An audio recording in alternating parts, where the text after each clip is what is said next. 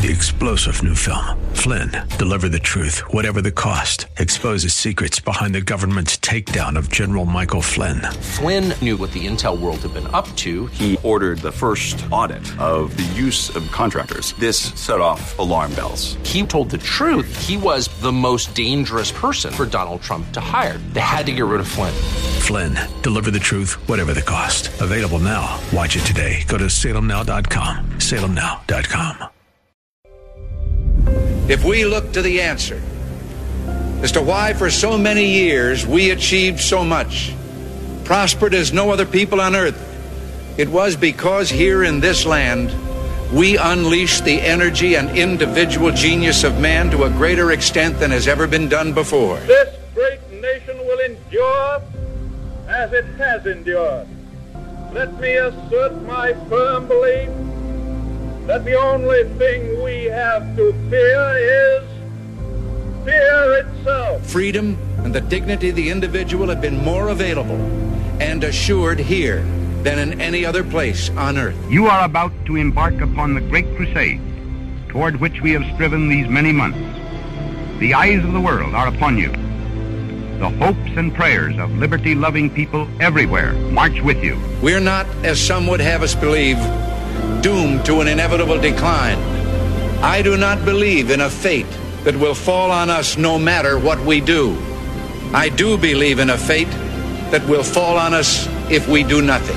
And so, my fellow Americans, ask not what your country can do for you. Ask what you can do for your country. From every mountainside, let freedom ring, and if America is to be a great nation, this must become true. So let freedom ring. As for the enemies of freedom, those who are potential adversaries, they will be reminded that peace is the highest aspiration of the American people.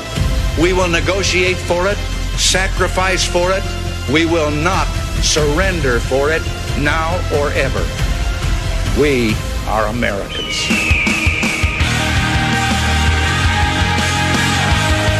This is Always Right Radio on AM 1420. The Answer. Here's your host, Bob Frantz. Oh, yes, indeed it is. And a good morning to you. Thank you so very much for joining us. It is 10 minutes after the hour of 9 o'clock on this Monday, the 12th morning of the month of Groom in the year of our Lord, 2023. And my goodness gracious, do we have a lot to talk about today. The country is shifting. The country is changing. The country may never be the same. As president, all of my documents fell under what is known as the Presidential Records Act, which is not at all a criminal act. Everything. It's all judged by the Presidential Records Act. In this whole fake indictment, they don't even once mention the Presidential Records Act, which is really the ruling act, which this case falls under 100%, because they want to use something called the Espionage Act. Doesn't that sound terrible? Oh, espionage. We got a box. I got a box. The Espionage.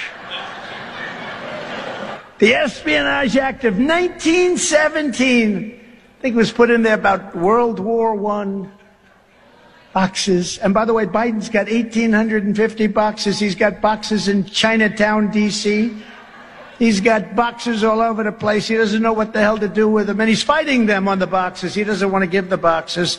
And then they say, Trump is obstructioning. He's obstructing. No, it's a sad day for the country.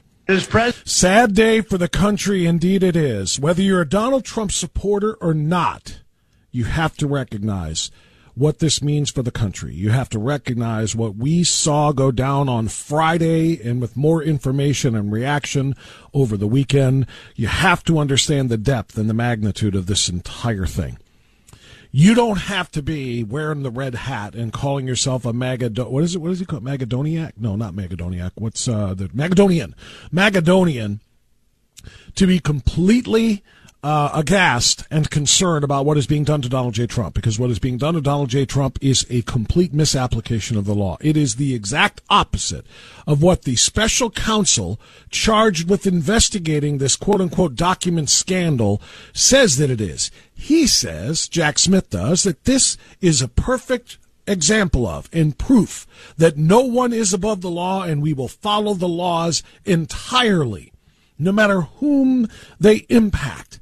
And that's paraphrasing Jack Smith. And the reality is that's a lie.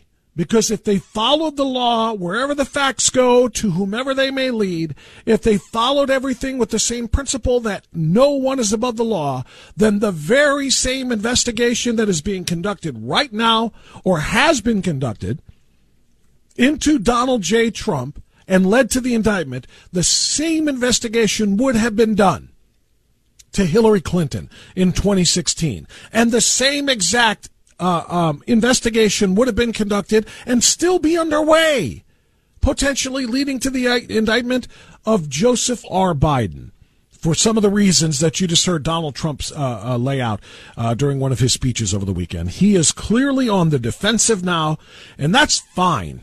You want to bring an investigation as to whether or not Donald Trump should be allowed to have those classified documents at Mar-a-Lago, whether or not they were handled properly, go ahead and investigate. As long as, and only as long as, you are investigating everybody for the same exact crimes or the same exact handling or mishandling of classified information, including and especially two individuals who had no entitlement to classified information, because Secretary Hillary Clinton was unable to give declassified documentation. Vice President Joe Biden was unable to give declassification orders of documents. Donald Trump, as president, could indeed declassify documents according to the Presidential Records Act. He absolutely had the right and the ability to do so. Now, did he do it right? Did he do it to all of the documents? Did some of the documents get declassified and some of them not? Fine, ask those questions. But if you're going to do the investigation there, you doggone well better be doing the investigation for everyone. Otherwise, you know what this looks like? It looks like what it is. It looks like political targeting of a political opponent. It's not an equal application of the law. It is a targeted application of the law, as Judge Jeanine Pirro explains. What they're trying to say is, we've got witnesses, we've got evidence. But you know what? Everything is about context. Everything is about, was anything tape recorded? Is anything, subject to a bug? I mean, is anything transcribed? Or is this just a statement a witness made who probably has to stick with it when that person goes to trial? Or are they thinking about something else? But what stands out about this is the fact that this is a lot of effort to go after a former president, a candidate for president, by a president who's saying, no, it has nothing to do with me. It's a special counsel. Stop trying to fool the American people. This is an indictment brought against a candidate running for president by another candidate who's running for president. Joe Biden, Hillary Clinton, all of them should be indicted if this is going to be the standard. And they're going to say, look, it's not just possession of classified. He tried to obstruct us. Excuse me. Joe Biden had records at the Penn Biden Center, supported by the Chinese, as well as at his beach house, in his garage, and in Delaware. And now they're saying Trump moved it to Bedminster. Whether he did or didn't, I can't say. I don't know the facts. But what I do know is, looking at this right now, America is saying, whoa, whoa. Why can't they fight this at the ballot box? Why do they have to make up the Russia collusion hoax? Even the Durham report said Hillary made it up to get them off her back for the email scandal that she was never indicted for classified documents. So that is the crux of the issue now, isn't it? An indictment brought against a candidate running for president by another candidate running for president. An indictment brought against one individual for the same allegations that other individuals escaped either investigation or indictment or both. That is what this is about. Weaponizing the Department of Justice against individuals, whether they be presidents, former presidents, candidates for president, or parents, school board members. Who want to be school board members, who want to go after and question the school board about things going on in their schools, all the other things that the Department of Justice, the FBI, has been weaponized against. We are seeing this happen. That's what makes this so extraordinarily dangerous for the rest of us. Now, lest you think that this is all just a bunch of hand-wringing and anger from a bunch of red hat-wearing Magadonians, and this is just Trump's cult base, railing against the fact that their guy is a criminal, etc., etc.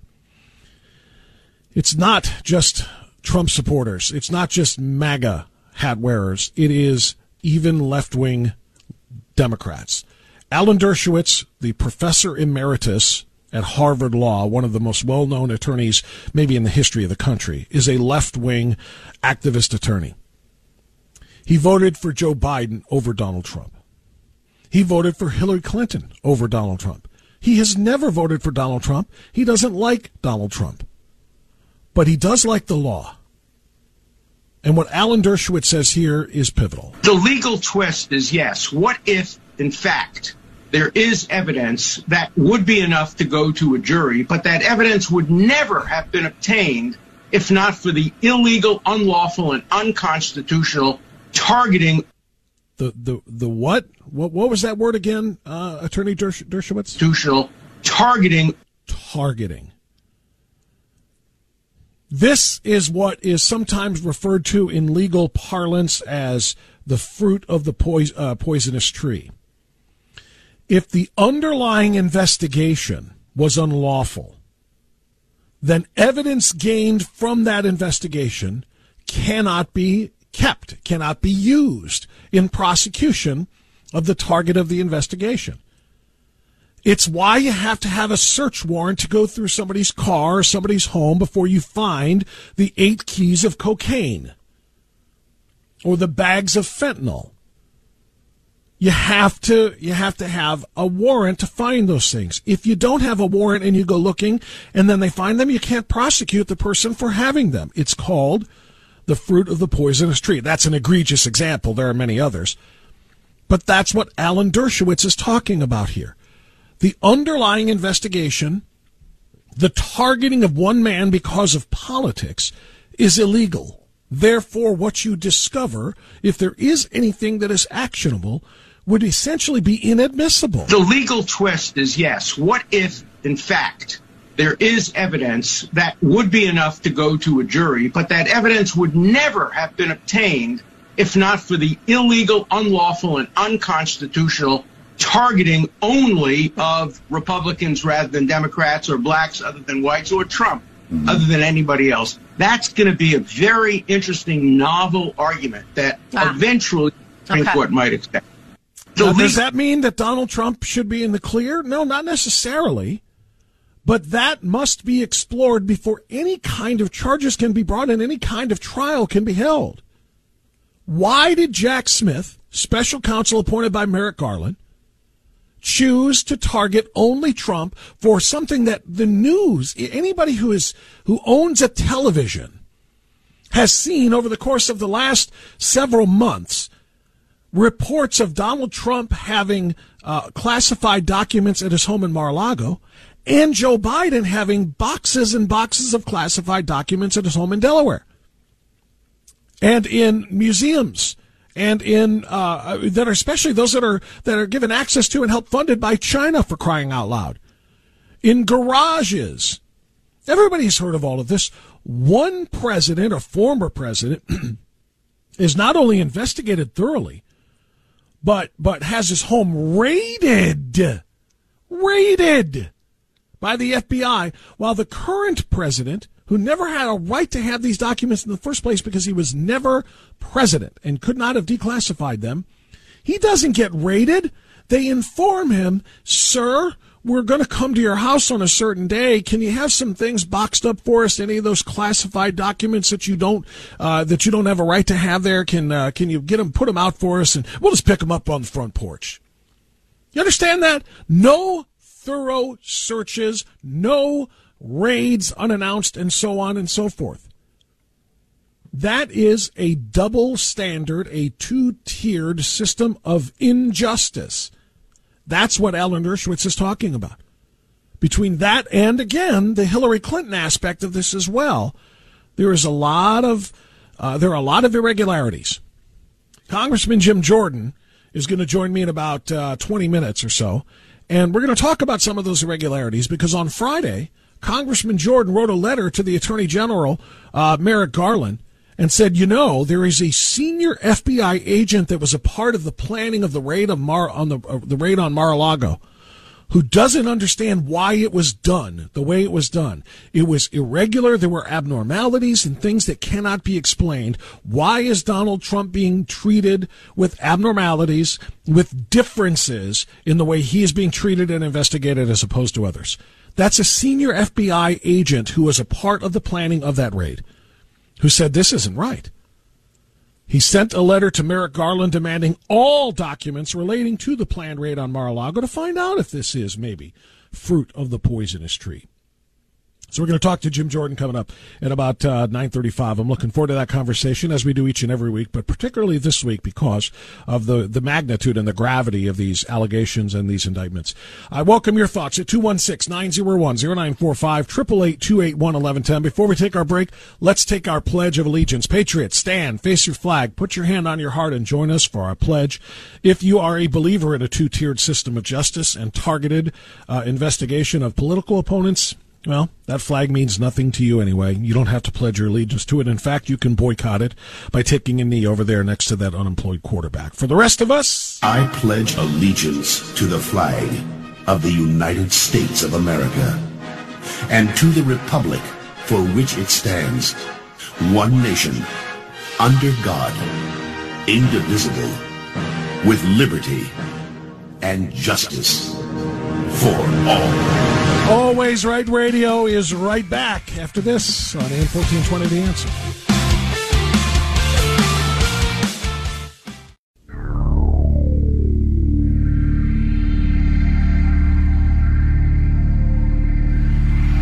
If you would have told me 2 years ago, 3 years ago, that I would be in the middle of a political movement, I would have said, put down Hunter's crack pipe. Right now. Right now. I can't afford the groceries. I can't afford your gas. It's Biden inflation across the nation. 81 million votes my ass. Hey, 81 million votes my ass. You failed to build back better. You middle fingered the middle class. They've pissed off an already pissed off woman. 81 million votes my ass. The crime was committed in broad daylight. We're living on planet crazy. Got a laptop full of China, hookers and blows and crack, and the diary's got Creepy Joe in the shower. 81 million votes my ass. Hey, 81 million votes my ass. While Kamala tosses word salads that even cringe the Democrats, waiting in the wings is a thing called Hillary. 81 million votes my ass. Hey, 81 million votes my ass. And at first I chuckled. I said, oh my gosh, Hillary Clinton is actually talking about me? That's funny. And then I got to thinking, maybe that's not funny. Oh my gosh, help, help. Hey! And I just want you all to know I'm in perfect health. We've recently had our automobile serviced, and the tires are good, and the brakes are in good order, and I am not suicidal. My red and white and blue is broken.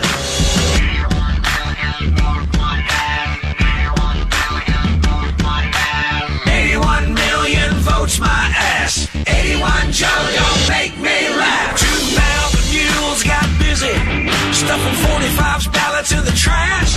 It is despicable what they did, and I will not let these bastards get away with it. 81 million votes my ass.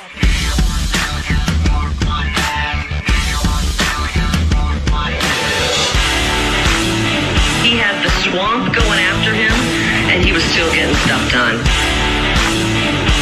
And now we have stumbling, bumbling Joe. Hey! I miss the bull in the china shop. Hey! I miss the mean tweets. I miss Donald Trump. Hey!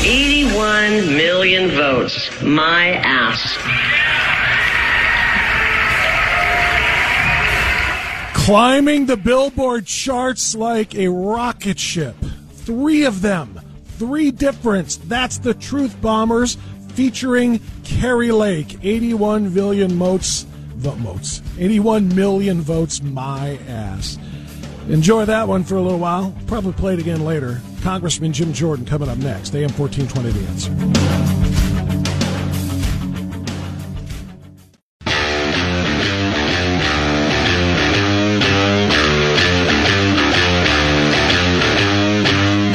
Giving you reason in the age of unreason.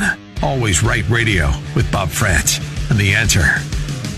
9:36, bringing that to you each and every day. Thanks for being with us on Always Right Radio.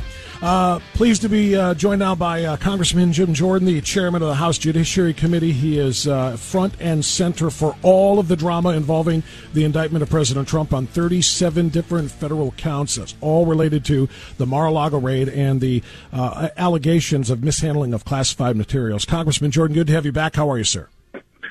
Fine, Bob. Good to be with you. Hope you and your family had a good weekend. We did. Thank you. I appreciate it. I know you had a busy weekend, and we're gonna listen to a little bit of what you said and ask you to follow up on it on a couple of other programs. Sure.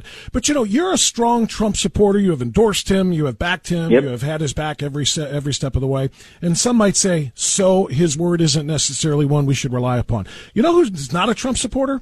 Alan Dershowitz voted against Trump and voted for Biden. Mm-hmm. Voted against Hillary Clinton. Voted against Trump and voted for Hillary Clinton. He is not a Trump supporter, but he says this. The legal twist is, yes, what if, in fact, there is evidence that would be enough to go to a jury, but that evidence would never have been obtained if not for the illegal, unlawful, and unconstitutional targeting only of Republicans rather than Democrats or blacks other than whites or Trump other than anybody else. That's going to be a very interesting, novel argument that eventually the Supreme Court might accept. And that's what this is all about, is it not, Congressman Jordan? Of course it is. I mean, Bob, they actually got President Trump's lawyers' notes. Are you kidding me? What about attorney-client privilege? What about just that's one of the fundamental liberties we have in our system of justice. When you talk with your attorney, they can't go get your attorney's notes, for goodness sake. They've been out to get President Trump since 2016. We will have Mr. Durham in front of our committee in 10 days.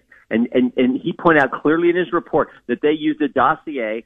They got it 2 days. They'd had it for 2 days, hadn't corroborated anything, used it to go get a warrant to spy on President Trump's campaign. That's how much they've been out to get this guy, and it's continued now for 7 years. This is just one more example of how determined they are to keep this guy, who actually goes and fights for we the people in the White House, how determined they are to keep him out of the Oval Office. And Congressman, to further the point that Alan Dershowitz made, if there is something to investigate in what was found at Mar-a-Lago, okay, let's investigate. Let's find out what was there. Let's find out what you're alleging. How is there not even an investigation of Joe Biden? They instead of raiding Joe Biden's residence and raiding the museum and raiding the garage and all the other places he's got classified documents stored, they called him and said, yeah, we're going to be stopping by. Can you leave all that stuff on the porch for us so we can pick it up? They did not and will not investigate to find out if a guy who did not have declassification powers was violating these laws, violating potentially the Espionage Act. It's only President Trump, and that's what Americans really need to be concerned about. Yeah, because it's how is this equal application of the law? Right. Last week, as part of our ongoing investigation, how these agencies have been turned against the American people, we had the head of the Washington field office of the FBI in for a deposition. He told us, and this is the guy running the Washington field office, the most important field office of all the field offices the FBI has around the country, running the Washington field office when this investigation into President Trump and classified documents started. He told us 4 different key facts. He said, first of all, why isn't there a U.S. attorney assigned to this? Why are we doing this like Crossfire Hurricane? Didn't we learn in Crossfire Hurricane you shouldn't run these things out of headquarters? They said, nope, we're going to run it out of headquarters. He says, well, why don't we do it this way? Why don't you have the Miami field office do the search and do the raid on President Trump's home? That's how it's normally done. Nope, it's going to be the Washington field office going to go down to Miami and do the raid that happened last August. Then he said, how about this? He said, why don't we just keep working with President Trump and his lawyers? We've been talking to him. We know we can work this out, which is exactly how they did it with Joe Biden. And they said, nope, we're going to go down and do the raid. Finally, he said, at last resort, he said, how about this? How about when we get there on August 8th, that Monday night when they did the raid, how about when we get there, we then just say, we got the place secured. Why don't we then call up President Trump's lawyer and say, hey, meet us here. Let's go through this search together. Again, just like they did for Joe Biden when they went to his place to get the stuff. They said, no. When you get there, show the subpoena, go in, get the stuff, do the search, do the raid. So it just, again, shows the distinction, the difference in how they're treating President Trump with one set of rules and everybody else with a different set. But Jack Smith said no. We're just applying the law, equally and evenly, no matter who is the target. Nobody is above the law. He made that very, very clear in his statement that we're not doing the same thing or anything to President Trump that we wouldn't do to anybody else. Of course they say that, but everyone sees what they do. Saying and doing are two different things, and everyone can understand it. This is political, so political. I mean, think about the fact that they picked Jack Smith is the most political thing ever. We actually deposed Jack Smith back in May of 2014 as part of our investigation into how the IRS was targeting conservative groups, targeting the very kind of people who listen to your show, Bob. Conservative people across this country were targeted, and Jack Smith was looking, he was head of the public integrity section then at the Justice Department, he was looking for ways to prosecute the very people who were being harassed and targeted by Obama's IRS and harassed and targeted by Lois Lerner. That's how political it is. That's the guy they selected to go after President Trump. And it should be no surprise that he's doing what he's doing. And, of course, he's putting the spin on it saying we are following the law and the rule of law and all that. Everyone sees they're not. Jim Jordan is the chairman of the House Judiciary Committee. Congressman, if they use the Presidential Records Act, it appears they have nothing to stand on. You made that very, very clear when you talked about the Supreme Court decision and what the Constitution says. So they are instead going with the Espionage Act. Can you tell us and explain in layman's terms the difference? I think this is the dumbest thing. As if President Trump, well, what are they going to say? President Trump is going to share this with this is crazy. And the one fact they point to, the one incident they point to is where supposedly he held up the thing and said, to some staffer or something that I'm not allowed to show this or something like that. I mean, who knows if that happened the way they're describing it, but that's one thing they point to. We know it's not the Presidential Records Act because they didn't mention it anywhere in the 37 count indictment and the 40 some pages of Jack Smith's indictment. So the idea it makes no sense to me either. Everyone understands President Trump wouldn't do anything to harm our great country. But these guys, again, their determination to come up with whatever and make it sound so bad. I mean, there's a great scripture verse, Proverbs, I think it's Proverbs 18:17, where it says, the first to present their case seems right until another comes and questions them. And that's the whole principle of cross-examination. So, yeah, we got this indictment. Oh, it's so damning. It's but that's Jack Smith putting it down his case. You get a chance to get the other side and cross-examine what they're doing. As Dershowitz points out and others have pointed out, I think it starts to fall apart pretty quick. Congressman, I want to ask you about the one element of this that even the president's most ardent supporters are concerned about. They're saying if there is anything in here that needs to be explained or needs to be questioned or at least is valid in terms of what they're investigating, it is the audio tape they say they have. You discussed this yesterday with Dana Bash. I'm going to play this real quick and then give you more of a chance to answer it than she gave you. Listen. The standard is clear. The standard is Navy versus... That's the wrong one. Apologies. This is the one.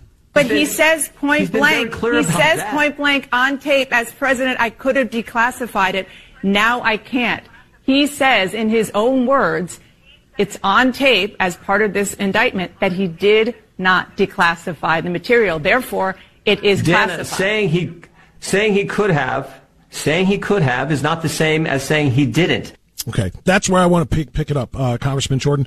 So she is saying, and this is what others are saying as well, that the audio tape, and I have no idea where the audio tape came from. I'd love to know why there was a recording being done. It's not like caught on a security camera or something like that. They got that from his lawyer. My understanding, Bob, is that's what they got from his lawyer, for goodness sake, which is crazy in and of itself. But what's the origin of the tape even that the lawyer had? Who was recording the president talking to his aide and discussing this document? I think as she explained, he apparently says, according to the tape, that I could have declassified it and I can't now. And your response was, well, that doesn't mean he didn't already. Go ahead. I'm sorry. Right. I think it's someone doing it for some book or something. I got to remember. I think I'm right on that. But yeah, it's like saying I could have is different than saying he did it. What we do know is what President Trump has said. He said I've declassified it all. And again, the standard that Jack Smith and Dana Bash didn't want to seem to understand is the standard is the Supreme Court case in the Constitution. Supreme Court said in Navy v. Egan, 1988, unanimous decision. Blackmun wrote the decision. They said that the power resides in the presidency. The president's ability to classify and control access to national security information flows from the Constitution. It's constitutional. The one guy, the head of the executive branch, can do it, can declassify or classify however he wants to. He's the commander-in-chief. He's the president of the United States. End of story. That's what they don't want to accept. They want to play this game that maybe it's the Presidential Records Act when they didn't even cite it in the indictment, and then he was this back and forth, and then they're going to come after him because there's some tape. It's ridiculous. And again, I think anyone with common sense understands it's ridiculous. Does anybody know what document we're talking about with respect to that audio tape? I don't. I don't know. The only reason I ask is it seems like that's going to be the answer to the question of whether he did declassify it or not. Because, again, in the language he used, which is why many of his supporters are even kind of like a little perplexed to see how this is handled, in the language he used, now I can't, that would indicate I haven't done so already, and I can't now. I mean, why would you say I can if you already had declassified it? That's the element of this that the president is going to have to explain. I don't know what it means. But here's the big question, Congressman. Going back to my first question to you and the audio clip I played for you from Alan Dershowitz. Is that not, even if there is something there, the fruit of the poisonous tree? If there was no legitimate grounds for the investigation, the evidence uncovered in said investigation is inadmissible and off limits. Right, and you can't obstruct something when there was no crime and when there's no underlying crime either, which is one of the charges, in the indictment. So, yes, I agree with that point 100% as well. That is long established in our system of justice, which is the best system ever developed. So, again, this is the left and the Democrats, and frankly, unfortunately, I think some Republicans have been out to get President Trump forever. As I said many times, you think about the pattern. 16, they spied on his campaign. 18, election, it was Bob Mueller. 20, they suppressed the Biden laptop story with the false claim of the 51 former intel officials using their title, using the prestige of former head of national security, former head of the CIA, and all this stuff that they did.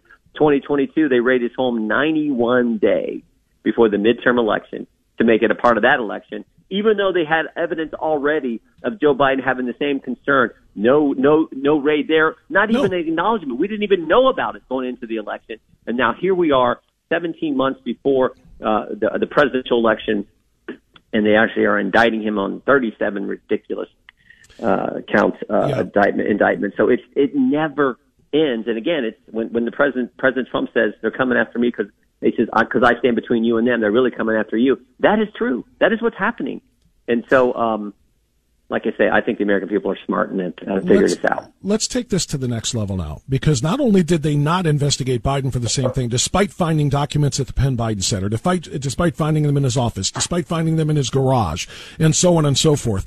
Now let's talk about what we learned last week from FD 1023, that long requested and in fact subpoenaed form from the FBI that you demanded that did indeed confirm the eyewitness testimony, the whistleblower testimony about bribery allegations. Again, if we're looking at equal application of the law, shouldn't Merrick Garland, on the basis of that testimony and that documentation, open an investigation into Joseph Biden? Well, the least they should do is let the country see it. That's what Chairman Comer and those of us on the committee have been pushing for. Let the whole country see it, not just the committee members. Let we the people see that document. But on the classified issue itself, think about this. You've got Secretary Clinton, Joe Biden, and President Trump. 3 people accused of the same thing, mishandling classified documents. Is it equal application of the law? Is it justice? Is it fair when you have 3 people do the same thing and only one gets indicted? That's the fundamental question. To me, that's the fundamental question. Is it fair? Is it justice when that happens? Because it's supposed to be equal application of the law. And again, anyone with common sense can see that is not what is taking place right now in our country. No, very, very, very clear. But just to hammer home the point about the bribery allegations, I was a little surprised that Chairman Comer from Oversight decided to drop the potential contempt of Congress charge because everybody in the committee got to see that document. But again, it wasn't produced and turned over to the committee, as you said, so that they can all keep copies of it and show it and talk about it to the public. Yes. So we're letting them skate on just, okay, everybody got a chance to look at it, and now you have to go by memory with what you do with it? Well, good point. I don't think we're completely done with that yet. I mean, that's something that, to the Speaker's credit, he pushed for this, and Director Wray did what Secretary Blinken did. If you remember, Mike McCall was pushing for this document on the Afghanistan issue, and the accommodation that was made there was the end result was that the committee got to see it. So Wray decided to do the same thing here, and I think that, okay, fine. The Speaker, I think, has said, okay, we'll take that step, but that doesn't preclude us from going further and saying, no. It's got to be made public. That's still my position. It's got to be made public because I just read it. And I haven't really talked much about it, but I read it, and there were a couple things in there that really stuck out to me that I don't think have been fully talked about and fully brought out to the American people. And I want that document to go public at some point. Right. And I know that's where Chairman Comer is as well. We're going to keep pushing for that, and I do think it will happen at some point where the whole country can see, and then I think it'll be even clearer to the American people what's really going on here. Well, the reality of the situation is this. You could have deposit slips with Joe Biden's signature on them, putting the money into his account and turn it over to Merrick Garland, and he's still not going to open an investigation. You could have the most direct evidence ever of bribes and money coming from Burisma or anywhere else going right to Biden and right into his account, and they're still not going to do it, which means there is no equal application of the law. There is no, there's no one above the law type of nonsense from Jack Smith. They are targeting one individual and doing everything they can to protect another individual, which is, of course, textbook election interference. And the American people know it. The question is whether or not we're going to be able to stop it before it's too late. Congressman Jordan, I know you're working very hard to do that. I thank you. Your last statement on that, sir? Go ahead. No, I thought I mean, in the end, as I said yesterday on the show, the ultimate jury is the jury on November 5th, 2024. And I think the American people, when they look at when they look at what's going on here, I think they're going to make the right decision then. So that's the ultimate jury, as I said yesterday. Well, let's keep working very hard on getting the truth out there so that people can make that right decision. Congressman Jim Jordan, thank you so much, sir, for what you do. We'll talk to you soon. You bet. Take care. That's Jim Jordan on AM 1420. The Answer. I've got half an hour in front of me empty, which means you want to respond to Jim Jordan's comments. You want to respond to President Trump's comments over the weekend. You want to respond to Alan Dershowitz or any of the other audio that we are playing for you with respect to this indictment of President Trump. I want to hear from you. 216-901-0945, 888-281-1110. Always Right Radio is right back.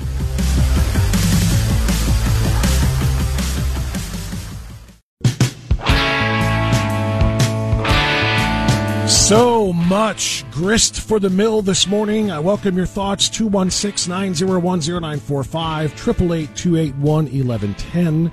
Congressman Jim Jordan laying out the truth. The reality is this is a singular, intended, targeted prosecution for political purposes and nothing more.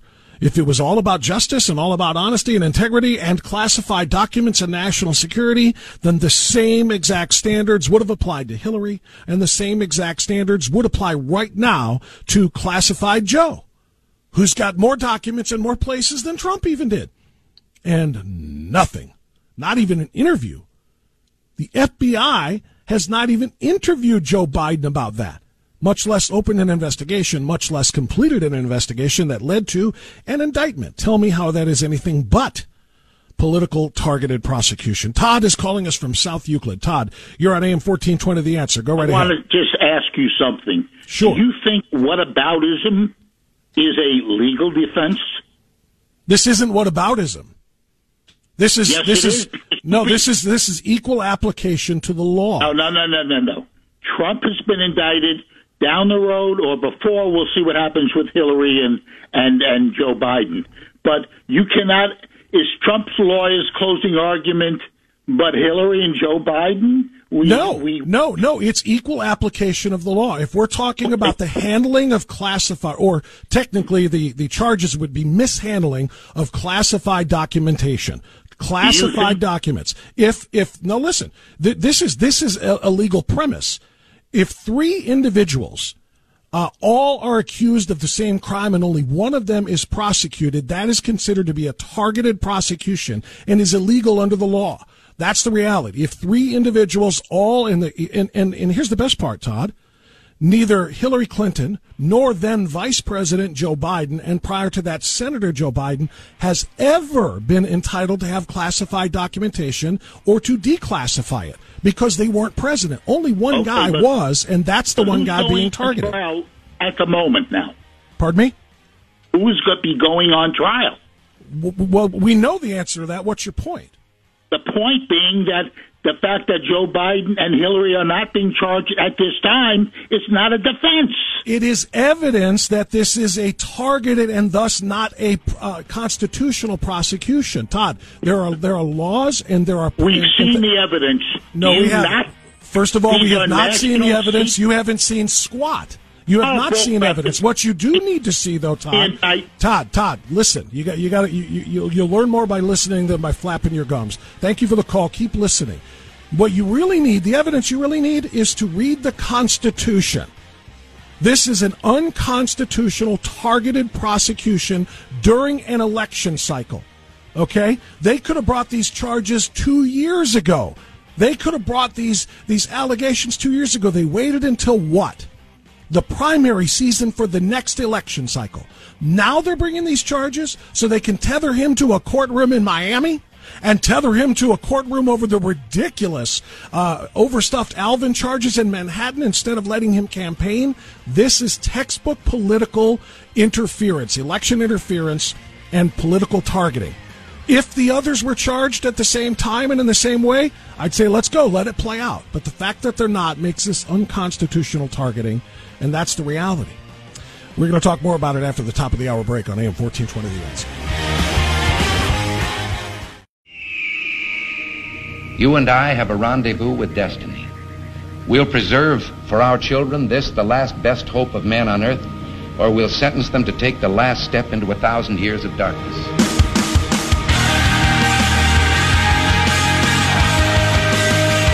Welcome to Always Right Radio with Bob France on AM 1420. The Answer.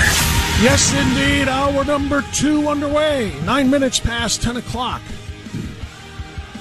Thanks for being with us on this Monday. It's the 12th morning of the 6th month, otherwise known as the month of Groom, in the year of our Lord 2023. Are you joining me, by the way, in being a new Texas Rangers fan? I'm a huge fan of the Texas Rangers now. Not that I watch baseball anymore, I don't. I used to make a career out of baseball and all sports, by the way. I did my sports radio, did sports radio for the bulk of my 26 years in radio now. Now I don't even watch it. Can't. Too woke. But I'll tell you what, I have respect for courage. And the Texas Rangers show courage. Texas Rangers are the only one out of the 30 Major League Baseball parks or franchises to have a Pride Night in their parks this June, this month of Groom, I should say. 29. The Indians just had theirs. Of course, the Dodgers are having their Sisters of Perpetual Indulgence Award Pride Festival on Groom 16th. So that's coming up this week. 29 Major League Baseball franchises are going to celebrate other people's sexual proclivities, their sexual preferences, their sexual turn-ons, their sexual fetishes, and they're going to bring it to the ball yard so you and the family can clap for them. Only the Texas Rangers have decided, nope, not doing it. They haven't done it since Pride Month began. I don't even know when that was. It seems like it was just yesterday. Because it certainly wasn't something as I was growing up. It certainly wasn't something as my kids were even growing up. It's a lot younger than that, but at any rate, they haven't done one ever. They issued a statement saying, we're inclusive in the way we run our ball club, and that's enough. That means a lot better more to us than hosting some sort of goofy event at the ball yard. They're smart, and there needs to be more of them. There also needs to be more Catholic players stepping up and condemning what the Dodgers are doing and what baseball is allowing with the Sisters of Perpetual Indulgence drag/anti-Catholic hate group being given that award coming up on the 16th. So just a little interruption there for you. for a moment. Let's get back to it. And I want to hear your phone calls at 216-901-0945 and 888-281-1110. I want to play a clip from ABC's show with George Stephanopoulos. This one is a really good one, and this is worth our time. George Stephanopoulos, you probably know, used to be Bill Clinton's primary press guy and campaign manager, and he's a longtime host now on ABC. Well, he had one of President Trump's former attorney. Actually, this man is one of President Trump's current attorneys, I should clarify. But he's just not one of President Trump's attorneys on this particular case that he is facing now with the indictment in Miami court tomorrow. But Jim Trusty is one of President Trump's attorneys, and George Stephanopoulos brought him on yesterday to talk about the indictment, and the meltdown that George Stephanopoulos has here is really quite interesting, as he cannot believe what Jim Trusty says. But then Jim Trusty starts quoting, things like the Constitution, and when you bring the receipts, well, it's awfully fun to listen. Have this conversation with him, he very quickly pivots to concern about the country. It's not a real selfish analysis. This is a bad moment for our history. This is our country turning the corner. And as somebody that's been around criminal justice for over 30 years, I agree with him. It's a Rubicon we shouldn't be crossing. But don't you believe in the principle that no person is above the law? If the president committed the same crime that someone else did, shouldn't he be charged? No person is below the law. That's really the issue here. I mean, you've got these investigations in Delaware that are 1,000 times more serious by a sitting president who has authorized his DOJ to try to sink the candidacy of his prime opposition, while that guy has unsecured documents that he stole out of a skiff dozens of years ago. So, look, we're not talking about some sort of favoritism. What are you talking about? That is a ridiculous statement. There's this issue. Nice try.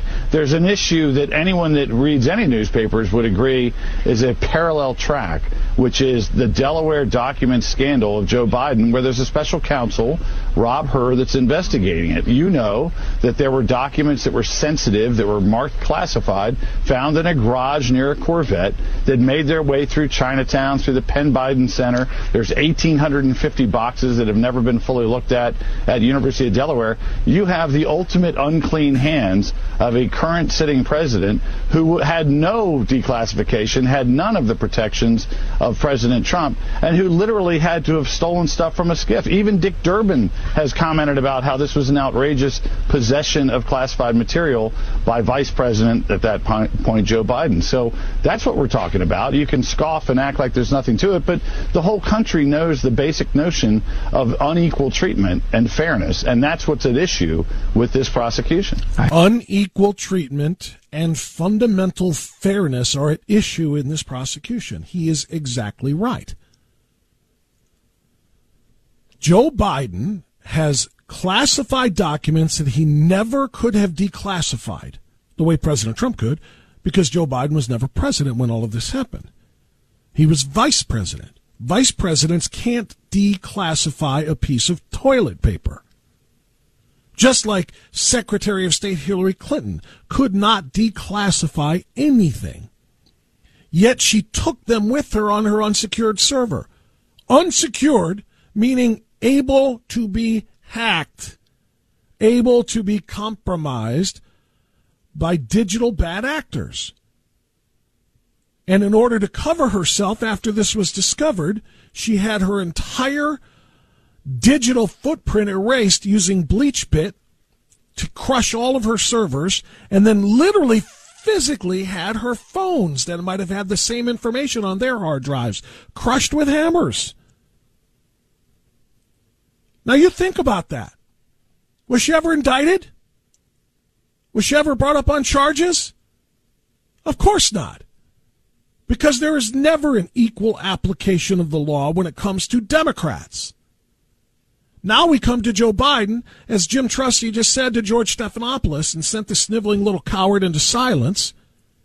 Joe Biden had documents. He said anybody who's read a newspaper, I change it to anybody who's ever turned on a TV knows, or certainly a radio with AM capability, You know that Joe Biden was found to have had boxes of classified documents he never could have had because he cannot declassify them as a non-president at the time these were taken. He cannot do that. He had these boxes at his residence in Delaware. He had them at the Penn Biden Center in Chinatown, had them in his garage, had them at the University of Delaware.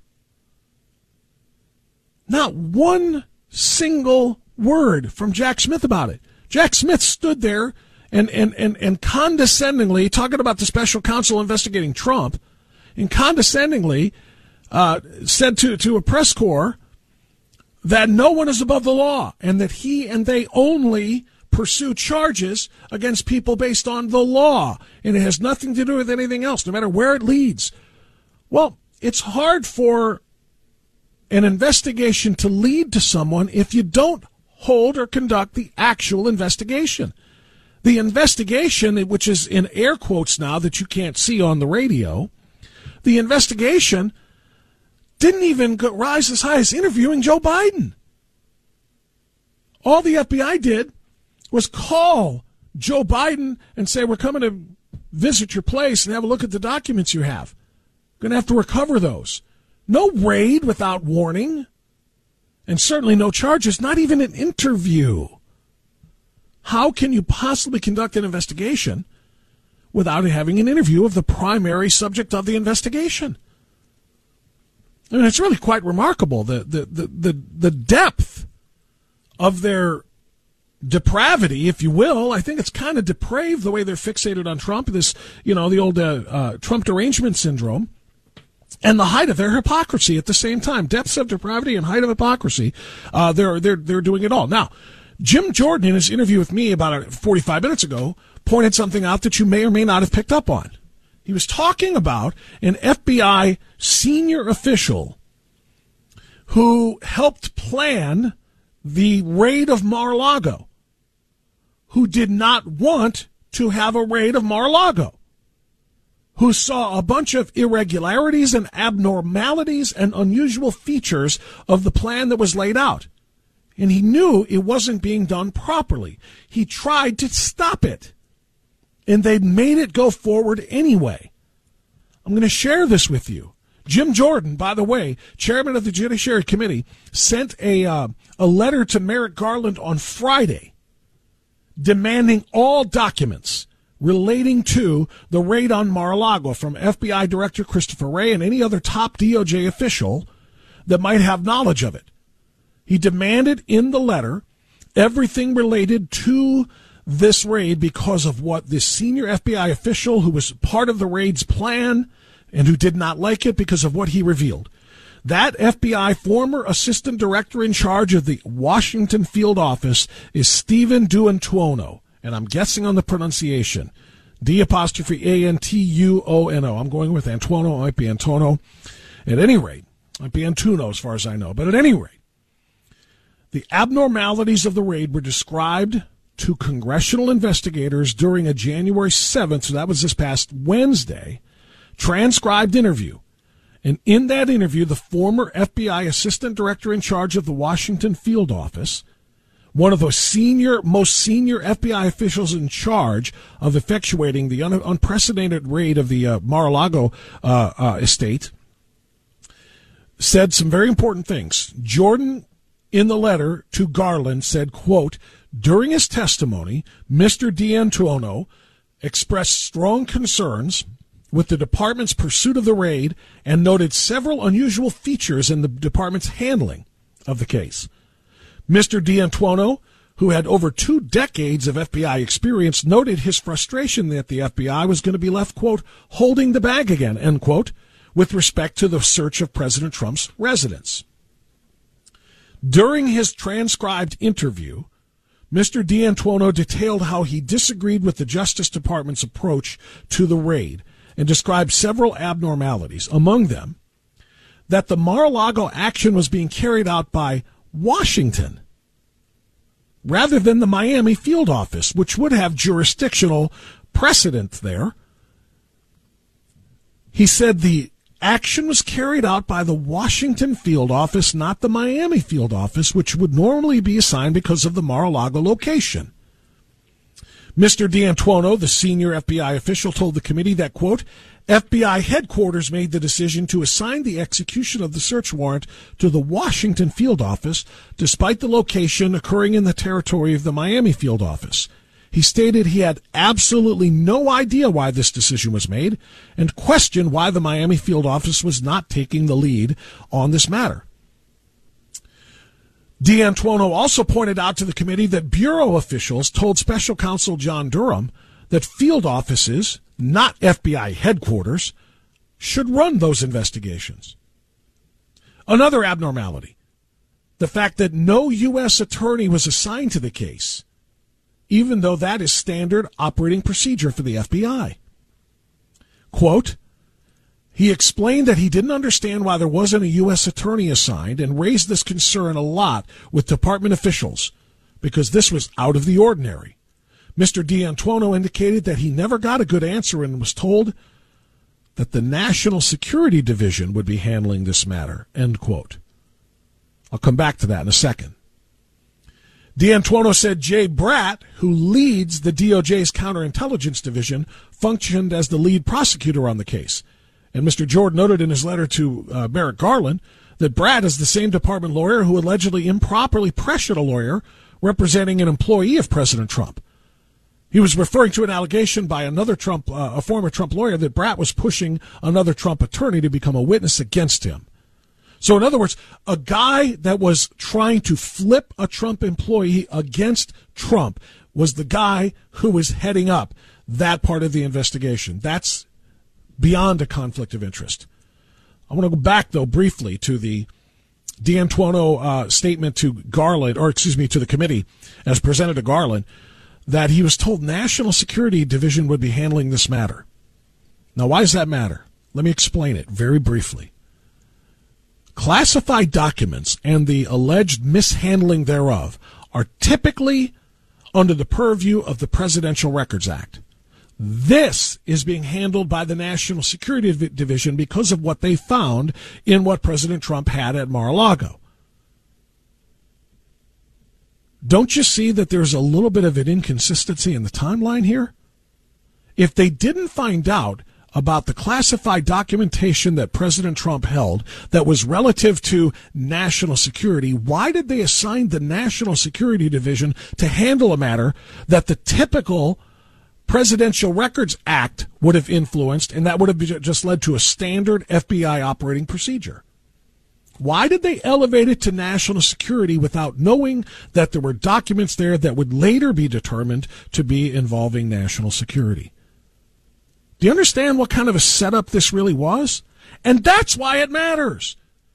To a previous caller was saying, oh, you're going to play whataboutism, what about this, what about that? It's not just what about. It's an actual targeted and misleading and political prosecution. It's the same thing that we saw during the Russia collusion hoax. Let's find Trump. Let's get Trump. What can we get Trump on? There is nothing. Then let's make something up. That's what they did with the dossier that was used to give to the FISA court to be able to spy on Trump's campaign. I think about that. Is that whataboutism too? What about when they cheated to spy on Trump the first time? What about whataboutism when it comes to the two bogus impeachments? And now here we are again. They've got absolutely no reason to target this guy any more than they would have to target Joe Biden himself or Hillary Clinton. Two of them skate. One of them is now under indictment. That's what makes this unconstitutional. It also makes it very clear and blatant election interference, because they could have brought these charges 2 years ago. Instead, they wait until the late spring and early summer of 2023 as the presidential primary season begins. It is unconscionable, in addition to being unconstitutional. 216-901-0945. We're coming right back.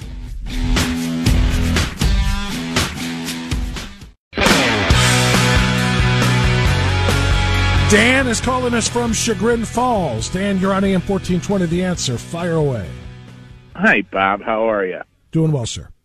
Good. You know, I'm going to tell you straight up. If this whole trial, this whole sham, another witch hunt is left to stand, our republic is done. I agree. And at what point do we not, as citizens of this country, take back our country? And I'm not talking through elections, because right now elections are being proven useless the way the left is cheating. And well, I just don't know. I mean, what else are we supposed to do?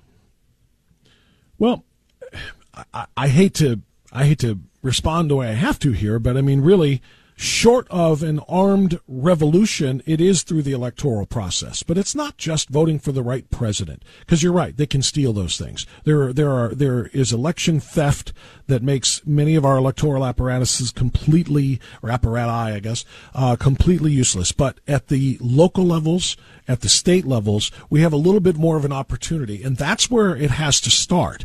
Everybody seems, and thanks for the call, Dan, I got to get to our break here, but a lot of people seem to think that all of the solutions must start in Washington, D.C. at the top, from 1600 Pennsylvania Avenue to the Senate and so forth.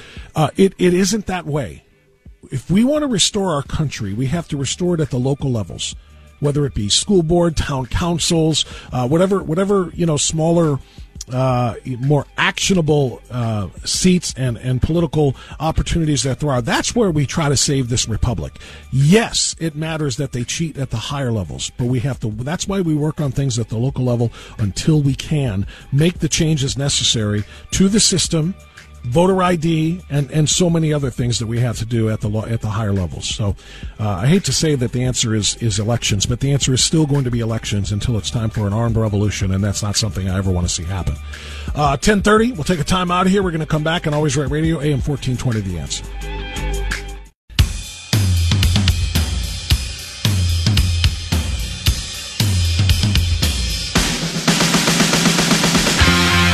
Keeping you informed among the uninformed. Always Right Radio with Bob Frantz on The Answer. Okay, 10:38. Appreciate you being with us on Always Right Radio.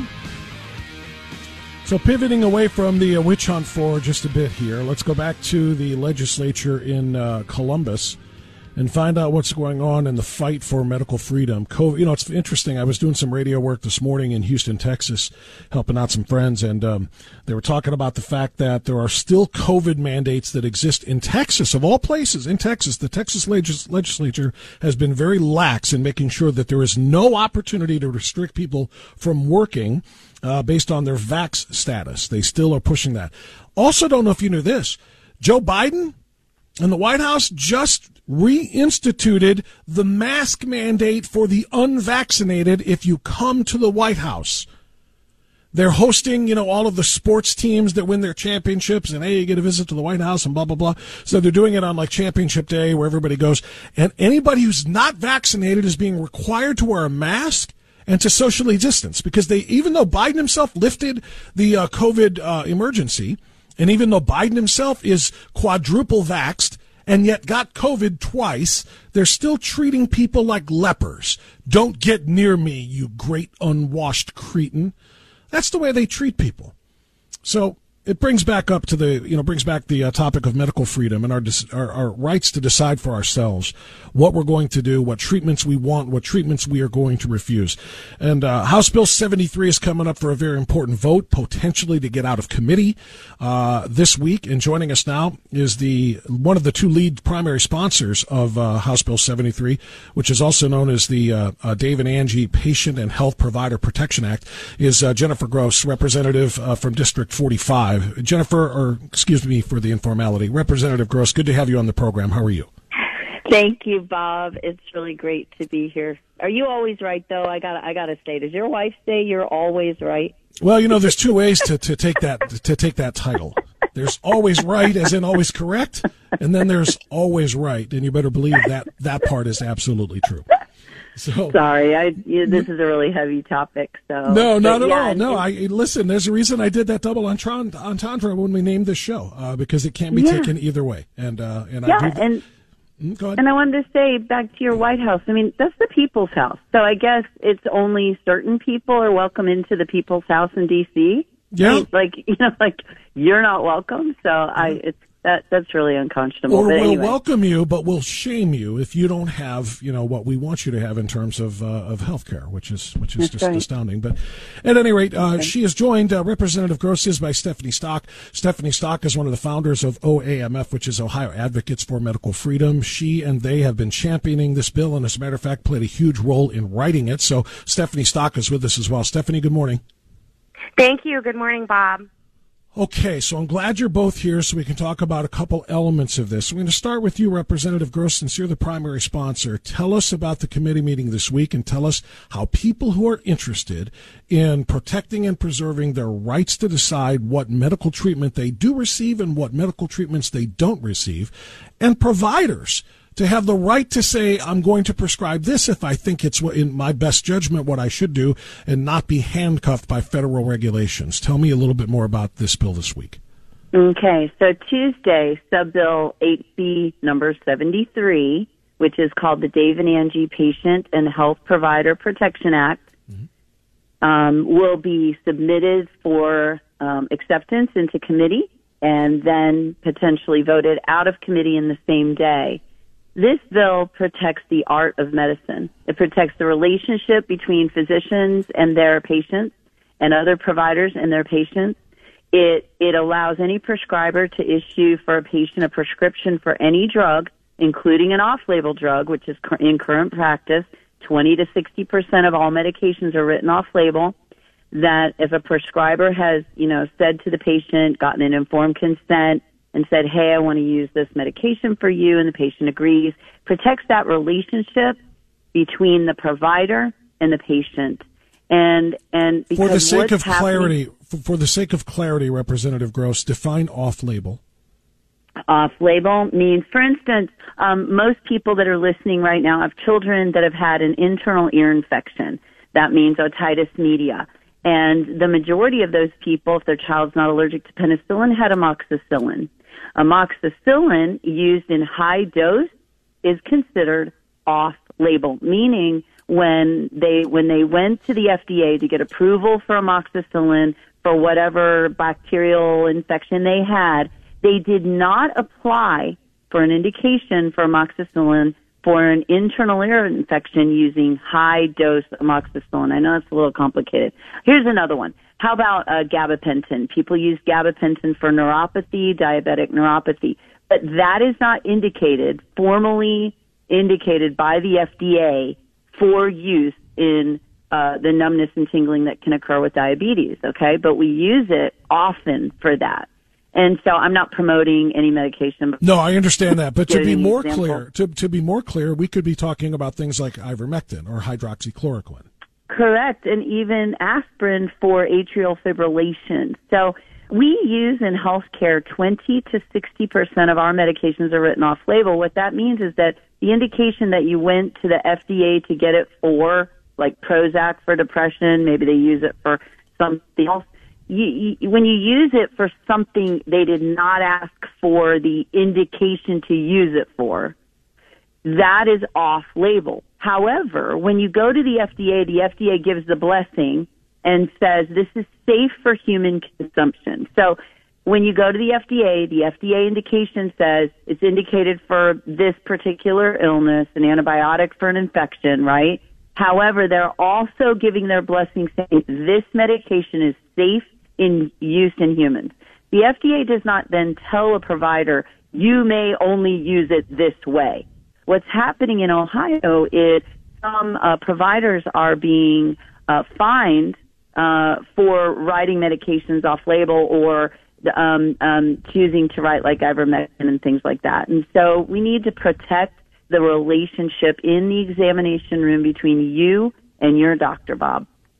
We're talking with State Representative Jennifer Gross from District 45. We're also talking with Stephanie Stock, who is founder of Ohio Advocates for Medical Freedom. Stephanie, you played a big role in this, and as a matter of fact, actually helping to write it, you and OAMF. Tell me where you are with this, and tell me what your confidence level is that we can get it into a committee and out of a committee and on its way to passage. So, we've, over the years, even before COVID, we had a lot of issues with, people that were doctors that were treating Lyme disease in different ways than conventionally, and they were getting really, really having great success. And a lot of these doctors were being fined or losing their licenses. In fact, we had one of those doctors testifying for the bill, and he's a fantastic doctor, and unfortunately, he's not able to care for his patients anymore. This is something that was even going on before COVID, although they hyped, it escalated during COVID, and a lot more of the doctors were attacked. And, I just think that, these that have been blocking the ability for people to get what they need. It's just been a travesty. And we had so many complaints. I mean, literally hundreds of people reaching out. Either they couldn't get in to see a patient, which is another issue that needs to be addressed, having an advocate on site. And then, or they couldn't get medication that they wanted, or they were being pushed on things on them that they didn't want. So, I mean, so many desperate Ohioans reaching out, like, what can we do? What can we do? And literally, the doctors had their hands tied, truly had their hands tied. And I got a chilling statistic or some information just today, actually, from a doctor who's giving proponent written testimony for HB 73. And I just want to read this to you because it's very short and it was really profound to me. Okay. Stephanie? Indicated that, yes. Stephanie, your phone glitched out there at the start of what you were reading. Try that again. Oh, okay. I'll read a little slower, too, because I tend to talk fast, Bob. You know me. A 2022 study by the Physicians Advocacy Institute indicated that nearly 74% of all physicians in the United States are employed by hospitals, health systems, or corporate entities. And that was a 38% increase during the pandemic. So virtually 74% of doctors were not able to act independently during the pandemic. And I think that is why we saw such a profound outcry from citizens saying, we can't get anything. They'll only give us this one protocol. It's not working. I need something else. How come other people can get other things in different states and we can't get it here? And, it's sad that you need legislation to protect the doctor-patient relationship. But, I mean, apparently the hospitals they basically own physicians at this point. And this bill kind of returns some freedom to those doctors who have had their hands tied for so long. So we're really looking forward to this moving forward, and we're getting really good response actually from the House. It's probably the first medical freedom bill where it's not controversial to say the doctor and the patient should be able to decide what they take. It's not controversial to say you shouldn't be able to deny nutrition and fluids to a patient in the hospital. I mean, these are not things that would be considered controversial. So it is being well received. The chairman has been favorable to the bill. The speaker has been very favorable to the bill. And it does look like we're going to be getting this thing out of the House, hopefully, before they go on summer session. So that is the plan. I think our biggest pushback is going to actually be in the Senate. I think that's where our fight's going to need to be, especially since the Hospital Association is not particularly thrilled with this bill for obvious reasons, Bob. Yeah, that's pretty incredible. That's Stephanie Stock. She is with Ohio Advocates for Medical Freedom. State Representative Jennifer Gross, you probably have a better feel for that. Are you speaking with, consulting with, talking with members in the other chamber in the Senate to see what we can do?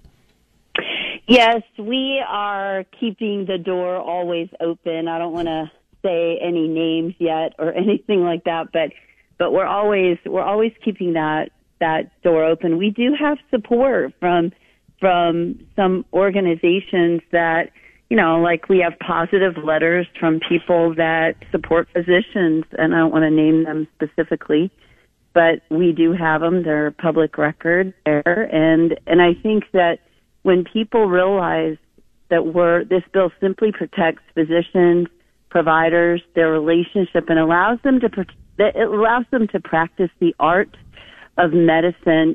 Humans are not textbooks.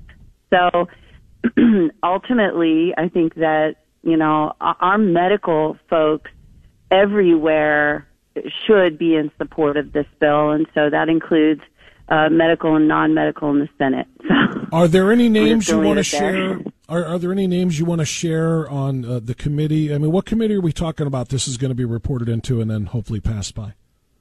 It's the Health Provider Services Committee, and any names that you want to share that maybe constituents can contact from their districts to tell them we want this passed, or even from outside their districts?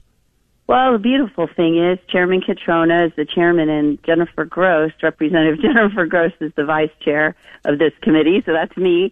And then I would encourage people to look up all the names. Stephanie probably has all those names memorized by heart. She might be able to give someone, I believe, that we have maybe Representative Manchester and Representative Tom Young. Are they?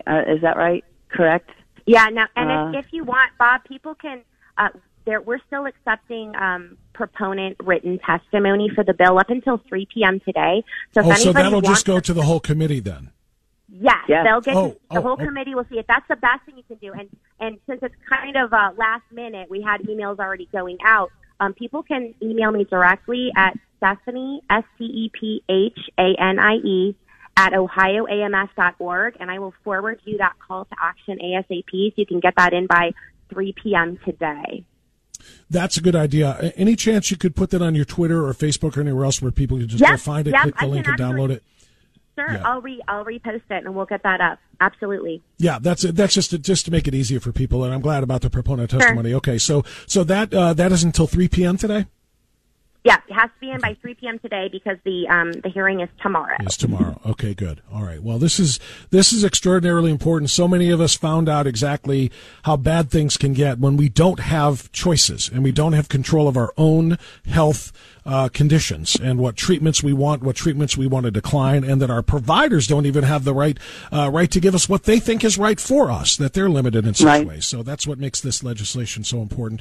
It's the Patient and Health Provider Protection Act. If you'd like to submit some proponent testimony on this, please go to, Stephanie just said you can email her.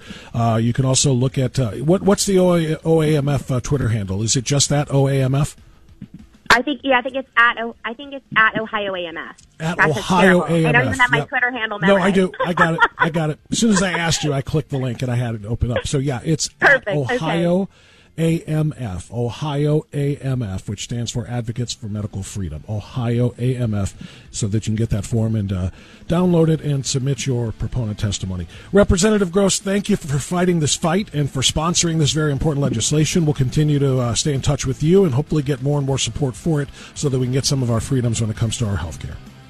Thank you, Bob. We really appreciate you being that voice for freedom and for talking about what is right.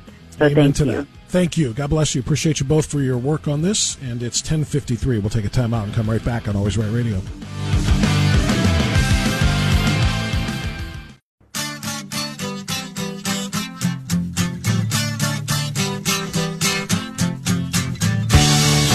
Okay, it's 10:56. Always Right Radio on AM 1420. The Answer. Hour number 3 is still to come.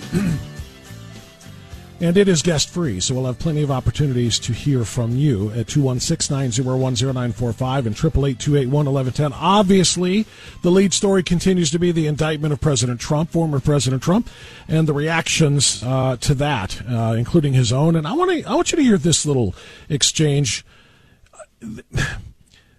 I shared in the first hour a clip from left-wing Democrat Alan Dershowitz. Harvard law professor emeritus Alan Dershowitz, one of the most famous attorneys in the world. He's a liberal Democrat. He's against Donald Trump. But he spoke out in defense of Donald Trump. Why? Because the rule of the law matters more than disagreement with or distaste for a political opponent. And that should tell you so much about what you need to know about this case. This witch hunt, this phony indictment of Donald Trump. When a left-wing Democrat comes after the prosecutor here, in this case, Special Counsel Jack, why am I forgetting his name all of a sudden, for crying out loud? But at any rate, Jack Smith, about as plain as it gets.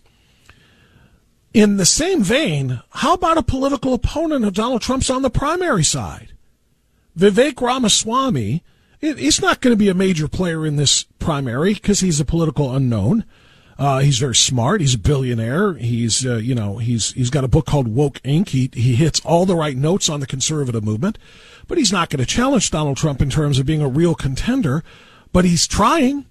And even though Donald Trump is the front runner, instead of trying to take advantage of the situation, He's defending Donald Trump because he defends, most importantly, the rule of law. Listen to Vivek Ramaswamy argue with the same woman Jim Jordan did, Dana Bash. With due respect, I think it is shameful that I, as a competitor to President Trump in this race, have to ask questions that the media isn't asking. The job of the political media, if it has one job, is to hold the U.S. government accountable. Yes, we know that. And instead, we're doing the bidding. You're seeing the media doing the bidding of the U.S. government. No. Ask the question. Get to the bottom of what Biden told Garland and what Garland told Jack Smith. If the same shoe fit the other foot, you would not take their word at face value. Do not take their word now. Get to the bottom of it. Let's actually restore journalism in this country. That's what's actually missing, is getting to the truth. Okay. Thank you for that. We are absolutely asking these questions. Good. And we know how to be good journalists because we do it every single day. No, you don't. You work for CNN. What, are you crazy? Don't gaslight us. You're a left-wing activist who somebody gave a microphone to and put you in front of a camera. Don't tell me you actually are doing it every single day. You're not. Curious journalism, intrepid journalism died a good 20 years ago. It was on life support before that, and then somebody pulled the plug. It's not even close. Richard Nixon was brought down not by Democrats. He was not even really brought down by Republicans. He was brought down by the Washington Post. Journalists who dug inside of corruption. Now they only dig inside of their political opponents. Dig inside of Joe Biden and he'll never get out of there again. They refuse to do so. Tremendous job by Vivek Ramaswamy there. We'll come back with your calls. 216-901-0945. Stay here.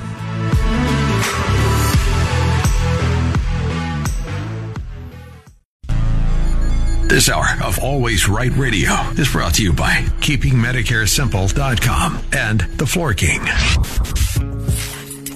You and I know and do not believe that life is so dear and peace so sweet as to be purchased at the price of chains and slavery. If nothing in life is worth dying for, when did this begin? Just in the face of this enemy? Or should Moses have told the children of Israel to live in slavery under the Pharaohs? Should Christ have refused the cross? Should the patriots at Concord Bridge have thrown down their guns and refused to fire the shot heard round the world? The martyrs of history were not fools. And our honored dead, who gave their lives to stop the advance of the Nazis, didn't die in vain. Where then is the road to peace? Well, it's a simple answer after all.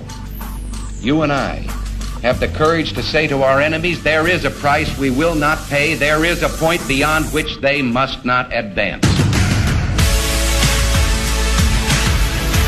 This is Always Right Radio with Bob Frantz on AM 1420, The Answer. Yes, indeed. Hour number 2 underway on Always Right Radio. Or, excuse me, 3. Beg your pardon. Wow. I've done a lot of radio this morning, even before this show. So a little bit off on the time there. Apologies. Hour number 3 underway.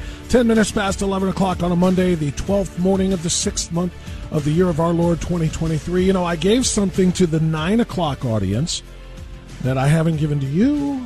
And if you're a holdover from the 9 o'clock audience, I bet you loved it then and you wouldn't mind hearing it again. So for you the second time, and for new listeners who only listen during the third hour, here's your first taste of the Truth Bombers featuring vocalist Carrie Lake with the new single that is climbing 2 different Billboard charts. In fact, is already on 2 different Billboard charts and is working toward getting up a third. 81 million votes, my age.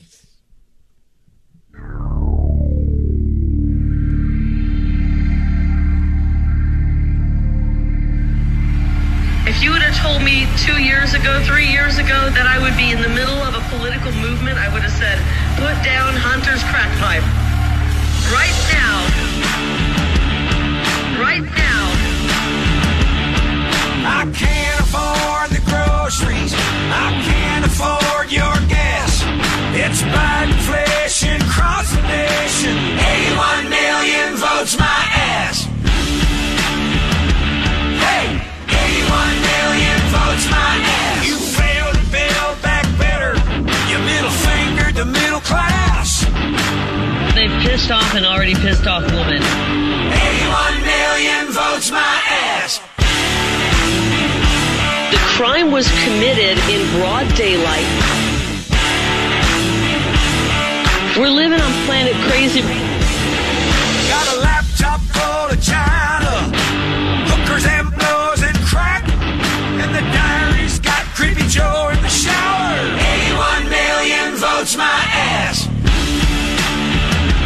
Hey, 81 million votes my ass. While Kamala tosses word salads that even cringe the Democrats, waiting in the wings is a thing called Hillary. 81 million votes my ass. Okay, if you're dancing in your car seat right now, raise your hand. And at first I chuckled. I said, oh my gosh, Hillary Clinton is actually talking about me? That's funny. And then I got to thinking, maybe that's not funny. Oh my gosh, help, help. Hey! And I just want you all to know I'm in perfect health. We've recently had our automobile serviced, and the tires are good, and the brakes are in good order, and I am not suicidal. Red and white and blue is broken. My hand is up because I'm dancing. 81 million votes my ass. 81 Joe, don't make me laugh. 2 mountain mules got busy stuffing 45's ballots in the trash. It is despicable what they did, and I will not let these bastards get away with it. 81 million votes my ass. If you're not vibing to this right now, something's wrong with you. He had the swamp going after him, and he was still getting stuff done. And now we have stumbling, bumbling Joe. I miss the bull in the china shop. I miss the mean tweets. I miss Donald Trump. 81 million votes. My ass. Can you dig it?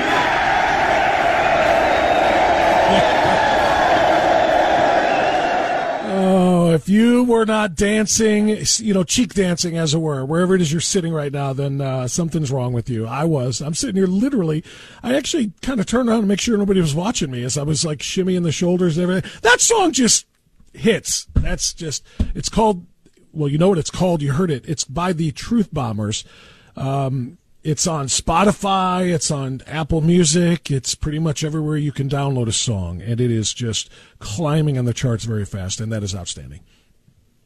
All right, 216-901-0945 and 888-281-1110. Either one of those numbers will get you to us. We have got plenty of time for you now. Tanya is in Akron on AM 1420, The Answer. Tanya, good morning. Fire away.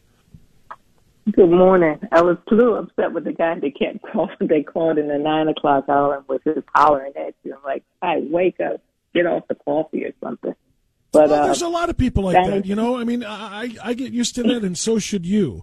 I'm used to it. But there are millions of voters and millions of citizens, Democrats and some Republicans, who hate him and will do everything they can to do what the Justice Department is trying to do and Biden is trying to do, and that's get rid of him. You don't have to be a liberal Democrat to hate Donald Trump. There are a lot of Republicans who want to see him go away too. Now, I think that's wrong, and you don't have to be a Donald Trump supporter to feel that way either.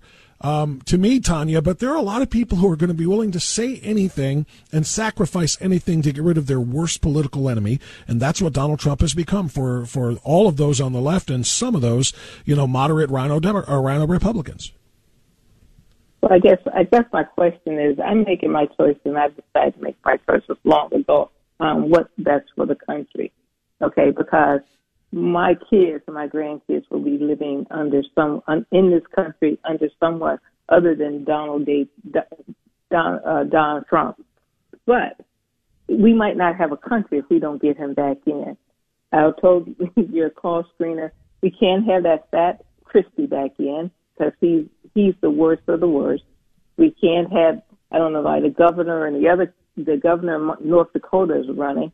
I loved what Vivek said. He was succinct. If everybody could say that, even DeSantis backed Trump this time, because like I said, what you're backing is the rule of law. What you're backing is, if you don't back Trump now, if you don't back Trump, you're not back in the role. That doesn't mean you have to vote for him in the primary. You can still vote for DeSantis or Ramaswamy or Nikki Haley. I don't care if you want to vote for somebody else. But as it pertains to his indictment and this witch hunt, if you don't defend him, you know the old adage, you know the old saying, Tanya, who's going to be there when it's time to defend me? Because if they can do it to him, they can do it to us too. Well, the thing is, too, is that every one of these indictments, no one else would have been indicted as Trump. It was a phone call in Georgia. It was a phone call to, with the president of the Ukraine. Ukraine, yeah. It's a paperwork. It's a paperwork thing. It's not a criminal case. It's paperwork. And let us not get deceived that just because they say it had defense initiatives and all of that on it, doesn't mean it's true. Because it could have been declassified. It could have been, we don't know until we get to see the evidence. A grand jury can indict a dead person or a sandwich. Let's get over it just because the word indictment means that you're going to have to defend yourself. You're going to defend yourself before a jury of your peers. We in the Republican Party, when someone gets indicted, it's like, oh, let's send them to the grave because they're dead now. We need to get over that. We need to learn how to fight. Yeah, we do. And not physically fist fight, but no, of course. Fight on all ways. Yeah, we know what that means. And what I go back to, and thank you, Tanya, for the call. Great points as always. When you say nobody else would have been indicted for these things, I go back to Comey and Hillary because of his summary of all of the things that she did wrong with her classified documents held on an unsecured server. He listed everything she did and then said, but she shouldn't be prosecuted. Right? That's the part of this. I remember this very well. James Comey gave that little 16-minute or 20-minute presentation about all of the things that he found in his investigation, including that she did indeed mishandle classified information. She covered it up, that all of these things are felonies, but that, quote, no reasonable prosecutor would bring charges. It's like, wait a second. This is the very definition of two-tiered system of justice. Here's an investigation. They could say Trump did this wrong, Trump did that wrong, Trump did this wrong, but no reasonable prosecutor would bring charges here. We just need to work with his attorneys to get these things that we deem to be too sensitive, even for a president to declassify, that he can't keep those. We need to get those things returned. Because they went after Mike Pence, and Mike Pence, according to all reports, returned everything. Trump obviously didn't want to return everything that they were coming for. Now, again, the Presidential Records Act gives him the authority to declassify information and store it and keep it where he wants. But if there was a dispute between the Department of Justice and a former president about classified materials that are national security related, they could very easily have worked through that, just like they did with Hillary Clinton, and not charge him. But they did charge him. Why? Because he's Orange Man bad. Because he's the dangerous one. Because he's the enemy and the opponent of Joe Biden. That's why. July 5th, 2016, FBI Director James Comey acknowledged Hillary Clinton committed crimes, but still says he will not recommend the Justice Department should prosecute. In Comey's remarks, he said Clinton's conduct regarding her private email server was extremely careless, but that the FBI had insufficient evidence to prove that she intentionally or knowingly violated the law on this issue. Really? Then what intent was there when she bleach-bit her servers to hide all the evidence? If she didn't know, if it was unknowing or unintentional, how did she have somebody smash her cell phones with hammers? Hammers! To make sure that no data could be recovered from their hard drives. I mean, we are literally talking about almost identical, because one stored them in boxes, one stored them on a computer. Which is more dangerous? An unsecured computer? An unsecured server that can be hacked into by Chinese or Russian or North Korean or Iranian or whomever spies, or a president's home that is guarded 24 hours a day by Secret Service. Right? I'm just asking. I'm not saying either one of them. If they did something identical, then either you charge both of them or you charge neither of them. You cannot do selective targeted prosecution. It is unconstitutional, particularly when you time it up to interfere with an election. There is no disputing that. No disputing that. Let's see.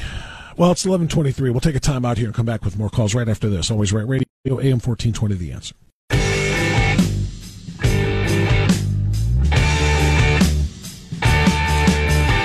Okay, 11:26. We're going to go to BJ, who is waiting in North Olmsted. BJ, you're on AM 1420, The Answer. Good morning. Fire away. Thank you, Bob. Three major things are going to happen because Donald Trump is not the president. He had a hold on China, and he had a hold over there with Iraq and Iran, and he had a hold on Russia. China's going to get very emboldened now because they've got this president by the you-know-what, because he made millions of dollars from China, so they're going to go into Taiwan. They're going to challenge this president, and they know he doesn't have the testicles to stand up to him because he took greed money, number one. Number two, those weapons that China sold to those Middle Eastern countries to bomb the hell out of Israel wouldn't have happened if Donald Trump were president. That's the most important issue. Israel will be attacked, and Israel's aware of it, and they're going to counterattack, and that will end up being a nuclear war in that area. Number three, Russia would not have the nerve to do what they're doing with Ukraine if Donald Trump were president. They are also threatening the Ukraine with the nuclear weapons. So these are three major issues as a result of Donald Trump, the thinking president, not the BS president, the doing president, not the dreaming president. So we're in for a hell of a lot of trouble. And because Donald Trump, in my opinion, is not the man that is there who had the canyons to do what it took to keep this country safe, is going to be an awakening situation. Be aware of these major three issues I shared with you. Also, the month of June, and I had predicted this on Tom Kelly's show, was going to be a major turning point. And when they went after Donald Trump, this administration prosecuted him. That was the turning point. Thanks for listening. Thanks for your time. You got it, BJ. Always a pleasure to hear from you. 216-901-0945. Let's go next to Gina in Hudson.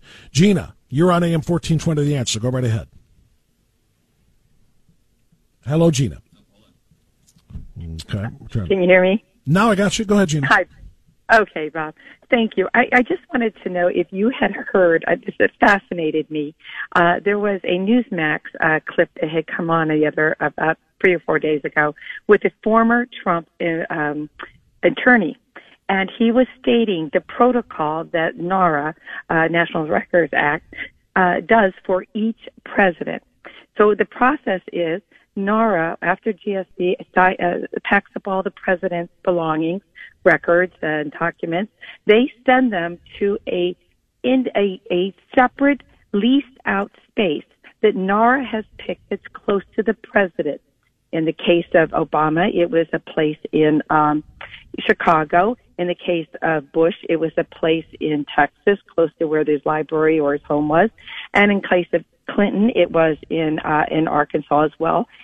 So that the presidents have the time to go to this very convenient facility to go through their records and decide what they're going to keep, what they're not, and so forth. And the only president that has never had this protocol fulfilled was Trump. And you have to ask yourself why, knowing what we already know and how they conduct themselves. Did they set him up? Why did they break protocol? Why did they say, all these other presidents, we would lease a separate space which would be secured and staffed by NARA, but not for President Trump? We'll just send your stuff to your home. And oh, by the way, then we'll come back and say it wasn't secured enough. You didn't have, all these other presidents had years to go through their records. And President Trump gets 2 years and not a separate facility. This really just raises the questions of, this was a setup. Well, there are a million questions raised from all of this, and what you just did was add to that list. Thank you for the call, Gina. I appreciate that. We'll take more calls. We'll try to analyze as much of this as we can. We've got another segment together before we're done. I'll Always Right Radio, AM 1420, The Answer.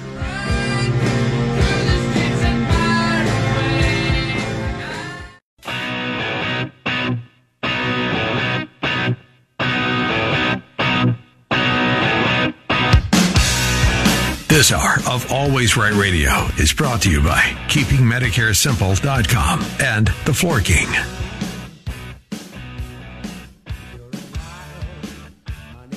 It's 11:35.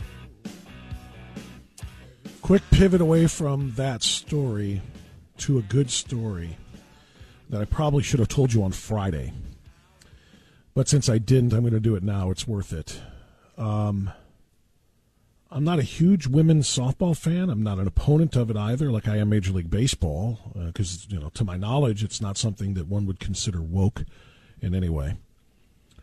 But I'm a fan of the Oklahoma Sooners women's national championship winning softball team. If you didn't hear this yet, let me share it with you. The Oklahoma women's softball team, like I said, that just won the national championship, had a 53-game winning streak. Still have. But they're in the midst of a 53-game winning streak that culminated in the national championship. That streak will continue until they're defeated next year. But that's not why I love them. The reason I love these girls, whom I do not know, is because in the press conference after their championship at the College World Series, they were asked by an ESPN reporter about the pressure that they faced with the winning streak and so forth, and how they were able to still find joy in the game with all of the anxiety that comes with trying to keep that record alive, right? I promise you the ESPN reporter did not expect this response, and I promise you will love this response. Back row left. Alex Garber with ESPN. For the players, I know you talked about keeping the joy of the game, but I'm curious, it's a long season, right? And you guys have had the target on your back the entire time, the win streak being number one. How do you handle the unique pressure that comes with that? How do you keep the joy for so long when anxiety seems like a thing that can very easily set in? Well, the only way that you can have a joy that doesn't fade away is from the Lord. And any other type of joy is actually happiness that comes from circumstances and outcomes. I think Coach has said this before, but joy from the Lord is really the only thing that can keep you motivated, just in a good mindset, no matter the outcomes. Thankfully, we've had a lot of success this year, but if it was the other way around, joy from the Lord is the only thing that can keep you embracing those memories, moments, friendships, and all of that. So that's really the only answer to that, because there's no other way that softball can bring you that, because of how much failure comes in it and just how much of a roller coaster the game can be. 1,000% agree with Grace Lyons. I went through that my freshman year. I was so happy to win the college. I've talked about this before, but I was just so happy that we won the College World Series, but I didn't feel joy. I didn't know what to do the next day. I didn't know what to do for that following week. I didn't feel filled, and I had to find Christ in that. And I think that is what makes our team so strong, is that we're not afraid to lose, because if it's not the end of the world if we do lose. Yes, obviously we've worked our butts off to be here and we want to win, but it's not the end of the world because our life is in Christ, and that's all that matters. Yeah, I think a huge thing that we've really just latched onto is eyes up. And you guys see us doing this and pointing up, but we're really fixing our eyes on Christ. And that's something where, like they were saying, you can't find a fulfillment in an outcome, whether it's good or bad. And I think that's why we're so steady in what we do, and our love for each other and our love for the game, because we know this game is giving us the opportunity to glorify God. Mm-hmm. And I just think once we figured that out and that was our purpose and everyone was all in with that, it's really changed so much for us. And I mean, I know myself, I've seen so much of a growth in myself with once I turned to Jesus and I realized how he had changed my outlook on life, not just softball, but understanding how much I have to live for, and that's living to exemplify the kingdom. And eyes up, ladies. Eyes up indeed. I cannot imagine the immense pride that, and this is the good pride, that their parents feel. That was phenomenal. Those three girls and that entire team, just that's inspiration that we need sometimes. We absolutely need that. Joanne is in Twinsburg. Joanne, thanks for waiting. You're on the air. Go ahead. Good morning, Bob. First of all, I wrote this down so I wouldn't forget to say it. When you were talking about Obama and Holder on Friday, the word you were looking for was wingman. Yeah, right. Yeah, a couple of other people texted me on that one. Yeah, that's all right. I wrote it down. I'm like, don't forget to tell Bob. Remember back in the Russia hoax and Adam Schiff coming out there and saying he had proof when Trump, tongue-in-cheek said, hey, Russia, if you've got Hillary's emails, we sure could use them. See? We said he was talking to the Russians. See? He's even asking them for them. They're doing the same thing with this document. Well, on this tape, he held up a piece of paper and was talking facetiously. Hey, I could, declassify this if I want to, but I can't anymore.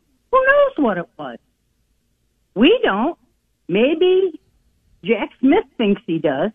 But you know what I'm saying? I mean, this is the whole thing. And then they'll say, oh, we've got him on tape. He had a document in his hand, and he was showing it to somebody he shouldn't have. We don't even know what that document was. Could have been something to do with his own business. I'm sick of this. No, you're right, Joanne, and I'm glad you made the point. Thank you for the phone call. You're right. We don't know what that document was. Again, it doesn't sound great based on the description of the audio tape, because the transcription is that he says, I could have declassified this, now I can't, as if to say this is something that would have been classified and I could have made it unclassified, but I did not, and now I can't because I'm not president anymore. It does give the indication that it is a classified document. We just don't know that. We can suspect that, but we don't know that. And the only thing I will continue to repeat is, if they are going to go to the great lengths that they are to find out what that was and to find out if it was a self-incriminating statement, if the only way to do that is to charge him, then you damn well better charge the lot of them, those that have also had classified documents that they were not permitted to have. With Trump, at least we know there was a chance he could have been permitted to have it because he could declassify things. Not Joe Biden, not Hillary Clinton. All I'm looking for is fairness. You want to go after Donald Trump, roll the dice, take your shot, make it happen.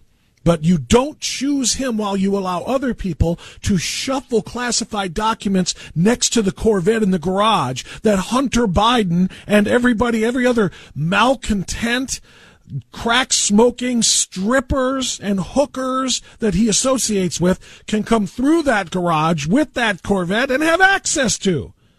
Lord only knows how many different things in a drunken or in a crack pipe haze that Hunter Biden was in, that he looked at documents and said, I bet I could make money off of these. We know he's not averse to making money trading off his dad's name and his own last name with foreign adversaries like China. You're going to look at Trump. You damn well better look at the rest of them. Chuck in Cleveland next. Go ahead, Chuck. Hey, Bob. Good show today. Thank you. The thing that really makes me the angriest about this whole thing is when the FBI went in there with the national people and they got all these documents, they were reading documents that were attorney-client privilege. That is sacrosanct. You cannot do that. Well, we have to find that out too, Chuck, and thank you, my friend, for the call. We have to find out what those documents were. Were they attorney-client privilege, or were they classified documents that belong to the National Archives? That's the crux of the issue here. But at the end of the day, going back to what they did with Hillary and what they're currently doing with Biden, they decided to work with their lawyers and work all of that out before they decided, well, we're just going to bring charges.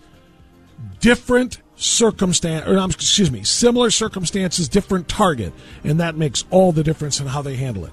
Orange man bad, Hillary good. Orange man bad, Biden good. And that's the reason they treated it the way they did. Thank you, my friend, for the call. That's it. That's all the time we've got. Thanks to Jim Jordan. A really important interview. If you missed that, you should hear it. It's at WHKRadio.com, where it will be in about 25 minutes or so. Make sure you listen to that. Thanks also to Representative Gross and Stephanie Stock. Thanks to Johnny Hiles, who's back in the house as well, and the entire team. We'll see you tomorrow. Bye-bye. Three-star General Michael J. Flynn, head of the Pentagon Intelligence Agency, knew all the government's dirty secrets. He was one of the most respected generals in the military. Flynn knew what the intel world had been up to. He understood its funding. He ordered the first audit of the use of contractors. This set off alarm bells. The explosive new documentary, Flynn, Deliver the Truth, Whatever the Cost, uncovers the facts behind this scandal. Flynn told the truth. He was the most dangerous person for Donald Trump to hire. I find out the worst enemy that I'm going to face in my life is right here in America. They took my assessment and they wanted me to change it. And I was like, I'm not changing it. They had to get rid of Flynn. With in-depth interviews, archival footage, and never-before-seen personal records of the man behind the headlines. I just felt like I was drowning. Flynn, Deliver the Truth, Whatever the Cost. Available now. Watch it today. Go to salemnow.com. salemnow.com.